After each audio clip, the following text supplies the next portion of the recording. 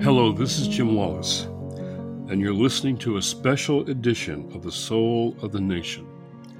At a time of pandemic, where we must appeal to our deepest faith, moral resources, and see spiritual health care as necessary to the public health. This is a podcast always about how faith should shape our politics and not the other way around. Today, I am speaking with health professionals on the front lines of the coronavirus pandemic. Mel Herbert is an award-winning professor, a physician, and an editor. He currently serves as the attending physician and professor of emergency medicine at the UCLA School of Medicine and CEO of Fully Boo Incorporated. Thank you for joining us, Mel. Thanks, Jim. It's great to talk to you. Unfortunately, under these circumstances, not so great, but... Yeah. Well, let's start with that. Mel, how is your spirit right now? Let's start with that. Well, I think like everybody, I'm a little anxious, and I think that's okay to be a little anxious about what's going on. I'm mostly anxious for the elderly population. This is quite a serious disease the older you get. Unfortunately, people in your age group, Jim. So I'm really concerned that we really follow these public health pronouncements about trying to flatten the curve. Because if we do that, then we free up the medical resources over time so we can really look after these patients when they become sick. And frankly, a lot of people are going to get very sick. Now, you have a global perspective. People can tell by listening.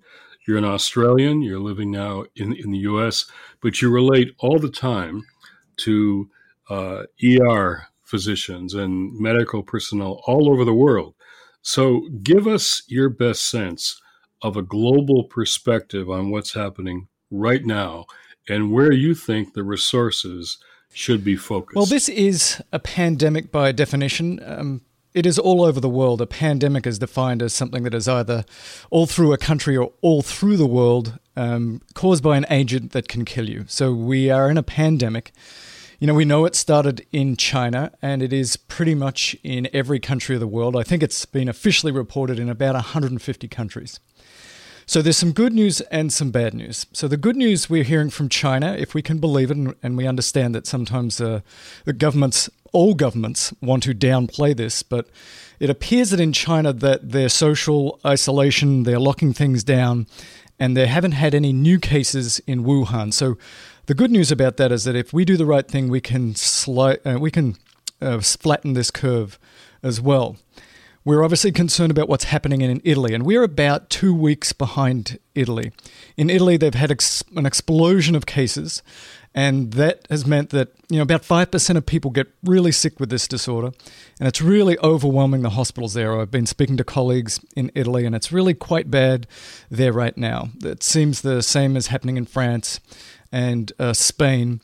We're seeing it now in New York, about a week behind Italy is New York in terms of the number of cases.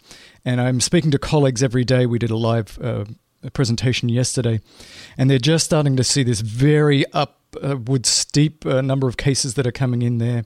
They're having to put breathing tubes into a lot of people. And even last night, one of my colleagues had to put a breathing tube in to 4 different patients. One of them was just 19 years old. So right now, New York is probably the epicenter, but it will spread throughout the United States.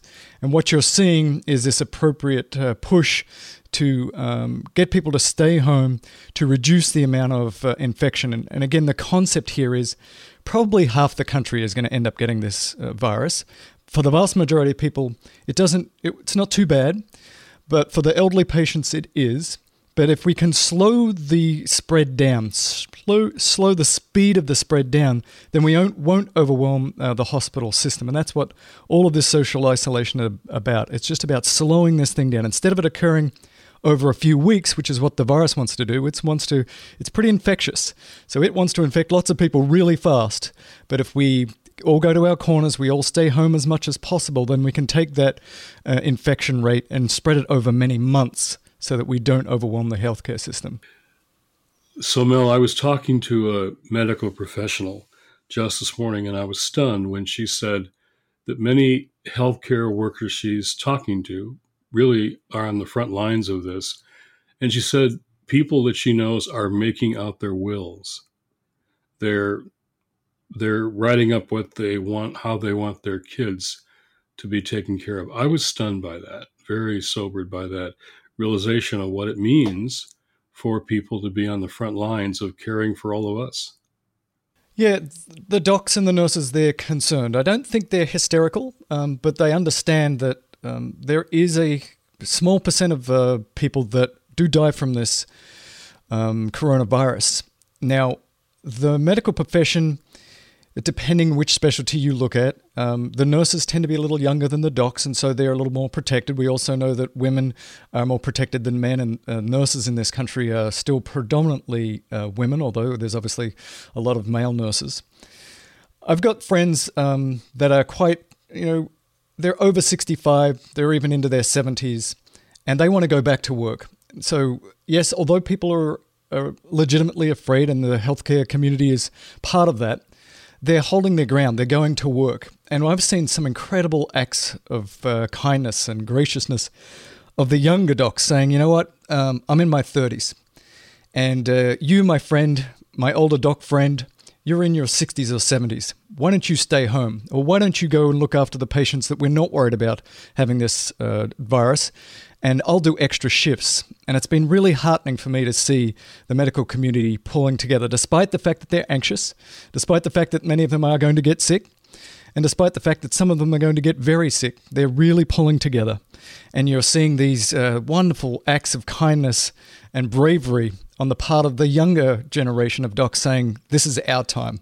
We got this. You all guys, thanks. Maybe stay home or do some screening remotely, but let us look after the sick patients. It's been wonderful to see. That's a great story. I happen to know a little bit about your family and your daily routine. Your house is often full of refugee families and people who have needs of various kinds. And so we have this whole challenge of practicing social distancing, physical distancing, but not allowing that to create social isolation, human isolation, spiritual isolation. And so how we're trying to deal with that as faith leaders, as a medical practitioner, but one whose house is always full of people who need presence and help. How do we figure this out? I think it's a really important point. Our house generally has between 10 and 30 people in it, depending on the time of the year, with people from all over the world. But we have certainly closed that down. It is important right now for everybody to go to their corners as much as possible. It's really important to do that social distancing, but it doesn't mean that you have to be cut off. So what I'm suggesting to people is that you can still gather together. And you can do it even in person, but just make sure that there's significant distance between you. And tend to do it outside. We know that during the pandemic of 1918, that even patients that were housed outside compared to patients that were housed inside did better. So probably this virus gets killed by ultraviolet light, certainly by heat, and certainly by time. And so if you are going to gather, if you really feel the need to gather with people, make it as fewer people as possible. And do it outside, maybe around the pool or in a park. But we see these people that are gathering together, but very closely in the parks and on the beaches. We don't want that. But I think you can still go and visit Grandpa and go for a little walk around the lake. But keep your distance about 6 or 8 feet, and you can do that outside. So you don't need to completely distance yourself from people. You can also use modern technology. You can get on the phone and you can FaceTime with Grandma and Grandpa, and you can do a Zoom meeting where you get all of the family together and do dinner together, even though you're all in separate houses. So we're suggesting that you do all of that. We're also in the medical community where we do a lot of live events now, where we stream them from our studio, where it's just me in the studio and a couple of experts all at home. But then there's the chatting that goes on. We're streaming via YouTube, and we had last night 20,000 clinicians from across the world listening to the presentation and chatting with each other and giving each other encouragement. And again, really helpful stuff. So you don't need to completely cut yourself off. You can use some technologies and you can use some techniques of social distancing without completely cutting yourself off. It's really important. A lot of people are anxious, and one of the best tools to reduce your anxiety is to talk about it with friends and colleagues. So do that. Do that.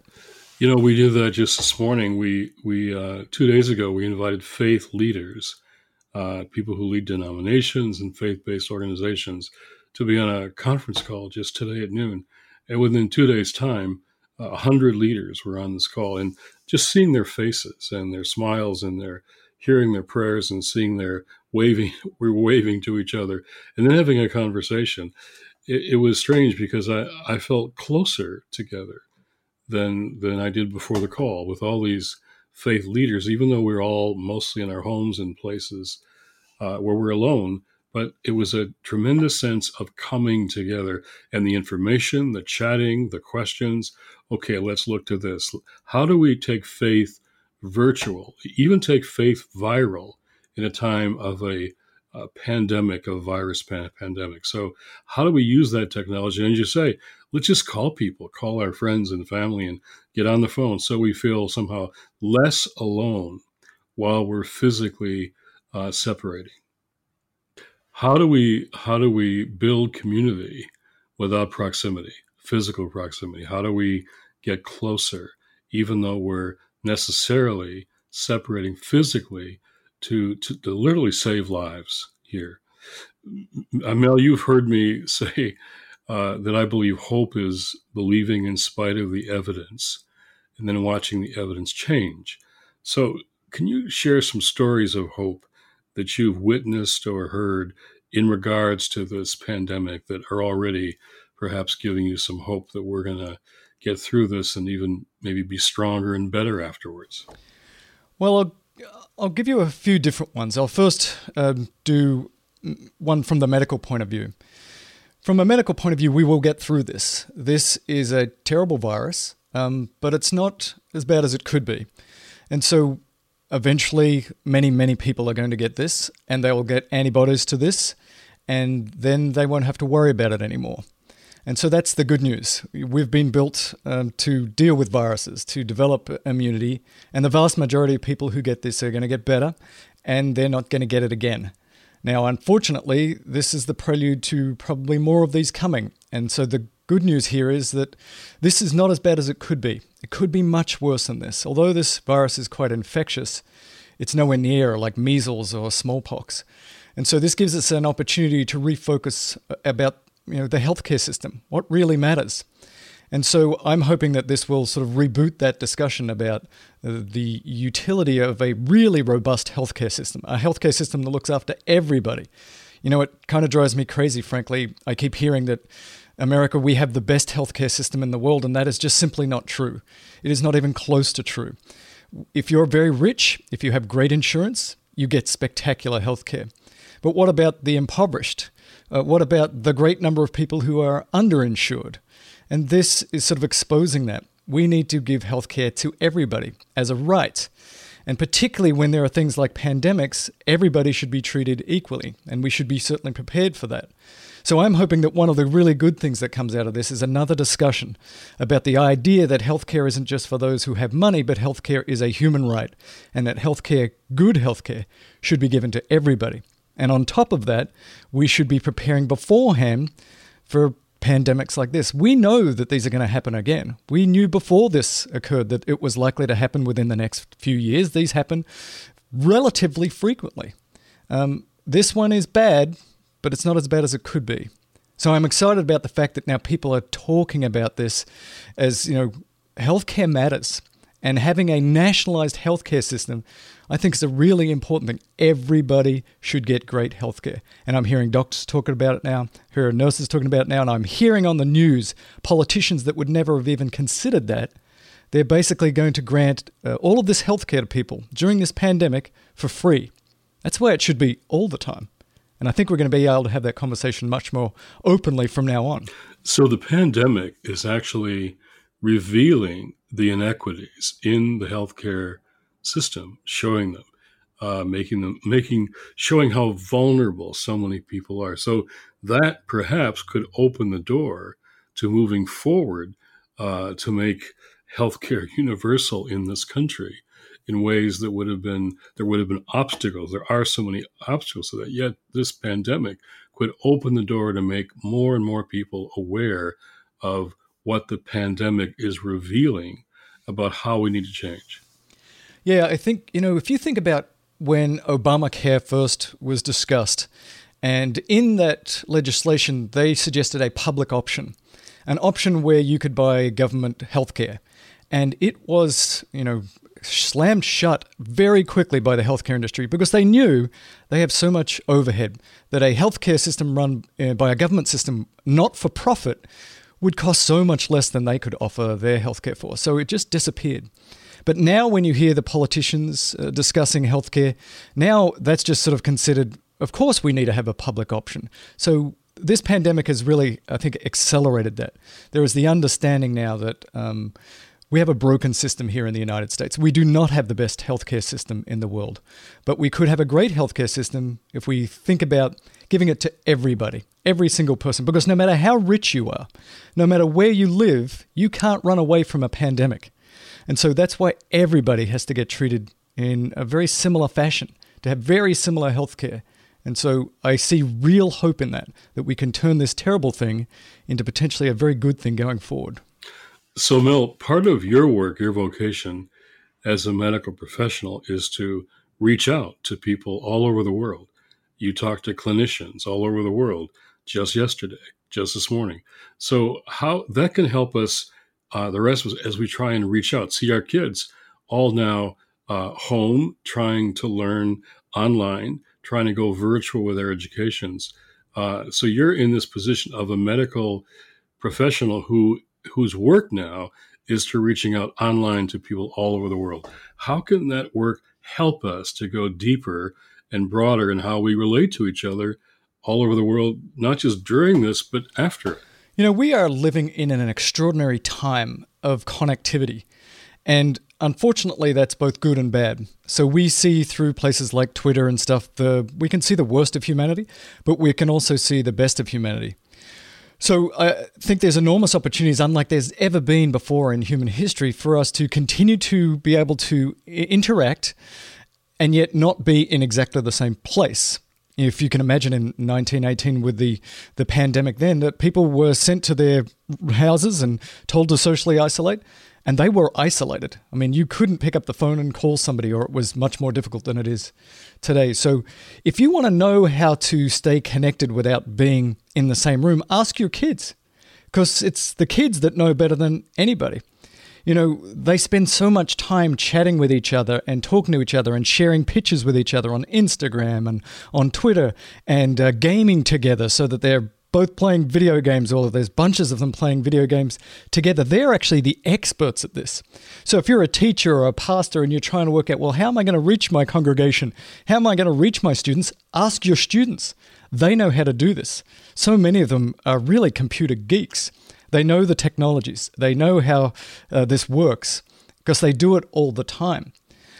What's really interesting is that my son is coming back from college this morning, and he was saying, it really hasn't affected how much he's chatting with his friends because he chats with his friends constantly online using these technologies all the time. And I think it's us old people that are used to, picking up the telephone or actually physically going to somebody's place to go talk to them that are having a little bit harder time with this. But there's all of these technologies that you can do group conferencing, and you can do that for churches, and you can do that for families, and you can send out pictures, and you can use things like we do, which is live streaming. If you've got a church, and go find a 16-year-old and say, help me set up a live stream to YouTube so that I can put on church and I'll give my sermon and we can chat with the participants there and feel like we're still a community. There's all these technologies, and it's the kids, Jim, it's the kids that know how to do it. I saw this wonderful story just yesterday, how this handful of kids in New York City, where is, as you say, is the epicenter now, saw this problem of elderly people needing food and not being able to go out or not being able to get around. So they figured out, just these kids, without the mayor or the governor asking them to, on their phones, a way to find these people, find out what they needed, put a volunteer in charge of going and buying it and delivering it outside their front door. They put the bag outside the front door, then stand back 15 feet, and the door opens, and this elderly person says, "Oh, I'm so grateful," and she wants to hug them, but of course nobody's going to hug. And so these kids have figured out somehow in New York on their phones, just as you're now saying, how to reach elderly people who need food delivered, and they can figure it out, go get the food and deliver to this person exactly what they need. It was an amazing story. Yeah, that is. I saw that story. It's really pretty wonderful, and we've also been using technologies in the hospitals and out of the hospitals for contacting patients. And I'm working with a group right now about the same thing. We really want people to stay home if they're not too sick, but you're not so sure. You're a layperson, like how sick is sick? And we can also use these technologies, and they are being used right now, where you can call into your physician and you can get an interview, and the physician can see you through your camera and can say, "No, look, you look okay today. Let's check in again tomorrow and see how you're doing." And so we're doing this in nursing homes, and we're doing this telemedicine to people's homes. We're also doing it actually in the emergency departments. Some of the emergency departments that are very busy, we're keeping the patient sort of behind a glassed area, and we're speaking to them through iPads and phones, and sort of screening them that way and saying, "Look, you look pretty good.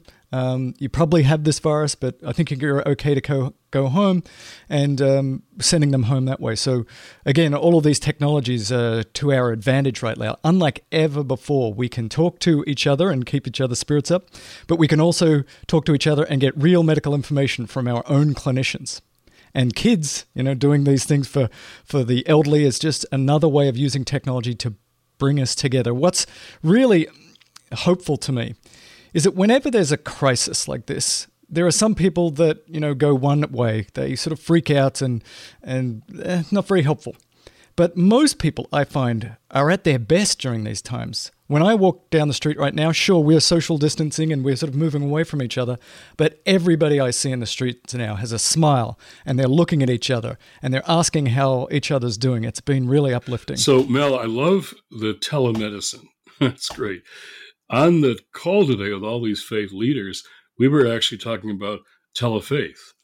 How do we make faith virtual and viral in this time? So as a medical professional who has been doing telemedicine now for some time, you're really on the front lines of figuring out how to use this technology for medicine. I love the idea of, talking to your patient with a phone and taking a look at him or her without they're taking a metro to drive to the health or drive there to the clinic. So what advice, what counsel, what, as a medical professional who is learning telemedicine, what do you want to say to faith leaders about how telefaith, if you will, to use that language, can help telemedicine right now?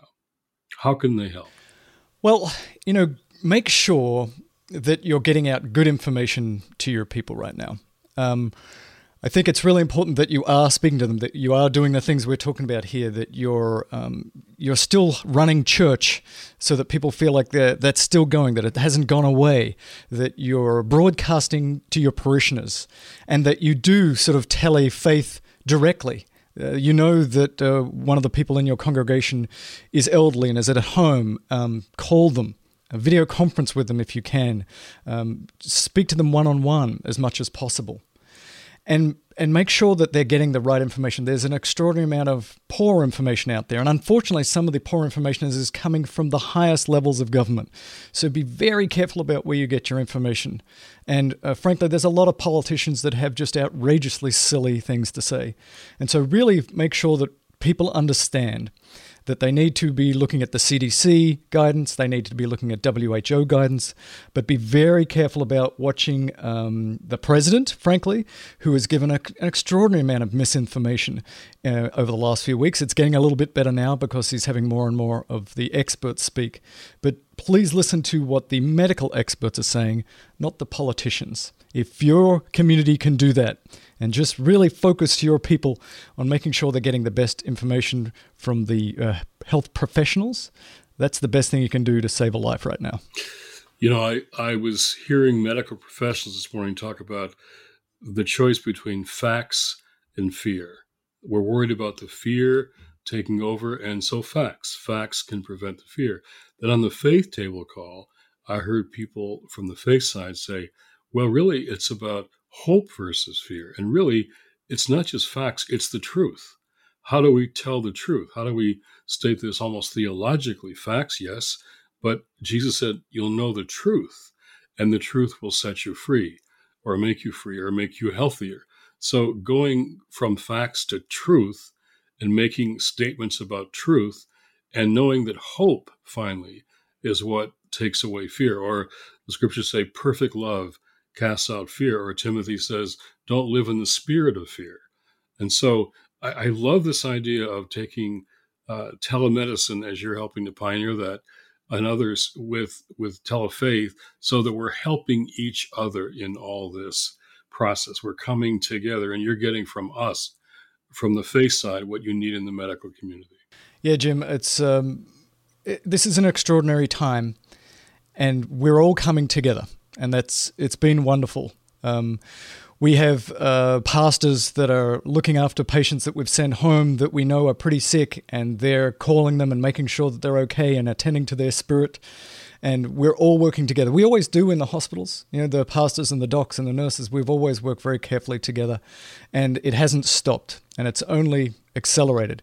And it's also been wonderful to see the pastors looking after the docs and nurses, knowing that they're anxious as well, and just sort of coming by and saying hi and praying with people and looking after their spirit. So my profession thanks your profession for all that you're doing. It's wonderful to hear. You know, it's almost like I said to the faith leaders this morning, we're trying to lead in a time where we don't know where things are going, which makes leadership hard. You often know where you want to go and take people.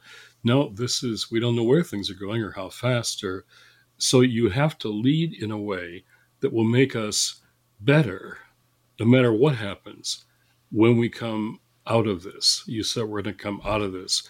The leading we do and the connecting we do in this will, in fact, make us come better out of this. And what you're doing is really a critical part of that. I'm very grateful. I've known you're doing this for a long time, but how do we, the docs and the pastors, the nurses and the deacons and the people serving, how do we help each other during this time? We'll change our relationship going forward. I think that's very exciting. Yeah, I think, as I said, we've always worked well together, and during these really high-stress times, we really look to each other. And it's been wonderful to watch. And thank you for what you're doing here, Jim. Thanks for just a simple podcast like this. People love to hear from people that they feel like they know, even though they may not know you personally. They know you because they've watched you for many years. Thanks for continuing to get your voice out there, to using your technologies and telling us, you know, what's happening out there with your community. I think it's been really, really useful for a lot of people. It's been a very hopeful conversation for me. So Mel Herbert, my friend Mel, I'm so grateful for you and your work and the way you always connect people. And you're doing it again during this pandemic. So I'm grateful for your voice in this time and for sharing it with us today. Thanks, Jim. It's been a pleasure speaking to you, and I hope to see you soon. Miss you. I miss you too. All right. Bless you.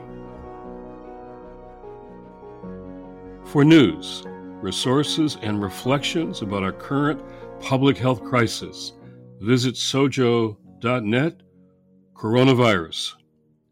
If you appreciated this podcast, please share this episode with your friends and family, even your enemies, as Jesus calls us to love them too. And what better way to love someone than to share a favorite podcast? We're available on iTunes, Google Play, and whatever you listen to for your podcasts. After you listen, don't forget to subscribe, rate and review, and follow me on Twitter at Jim Wallace. Blessings to all of you during this time of pandemic, when faith must also go visual and spiritual healthcare go viral.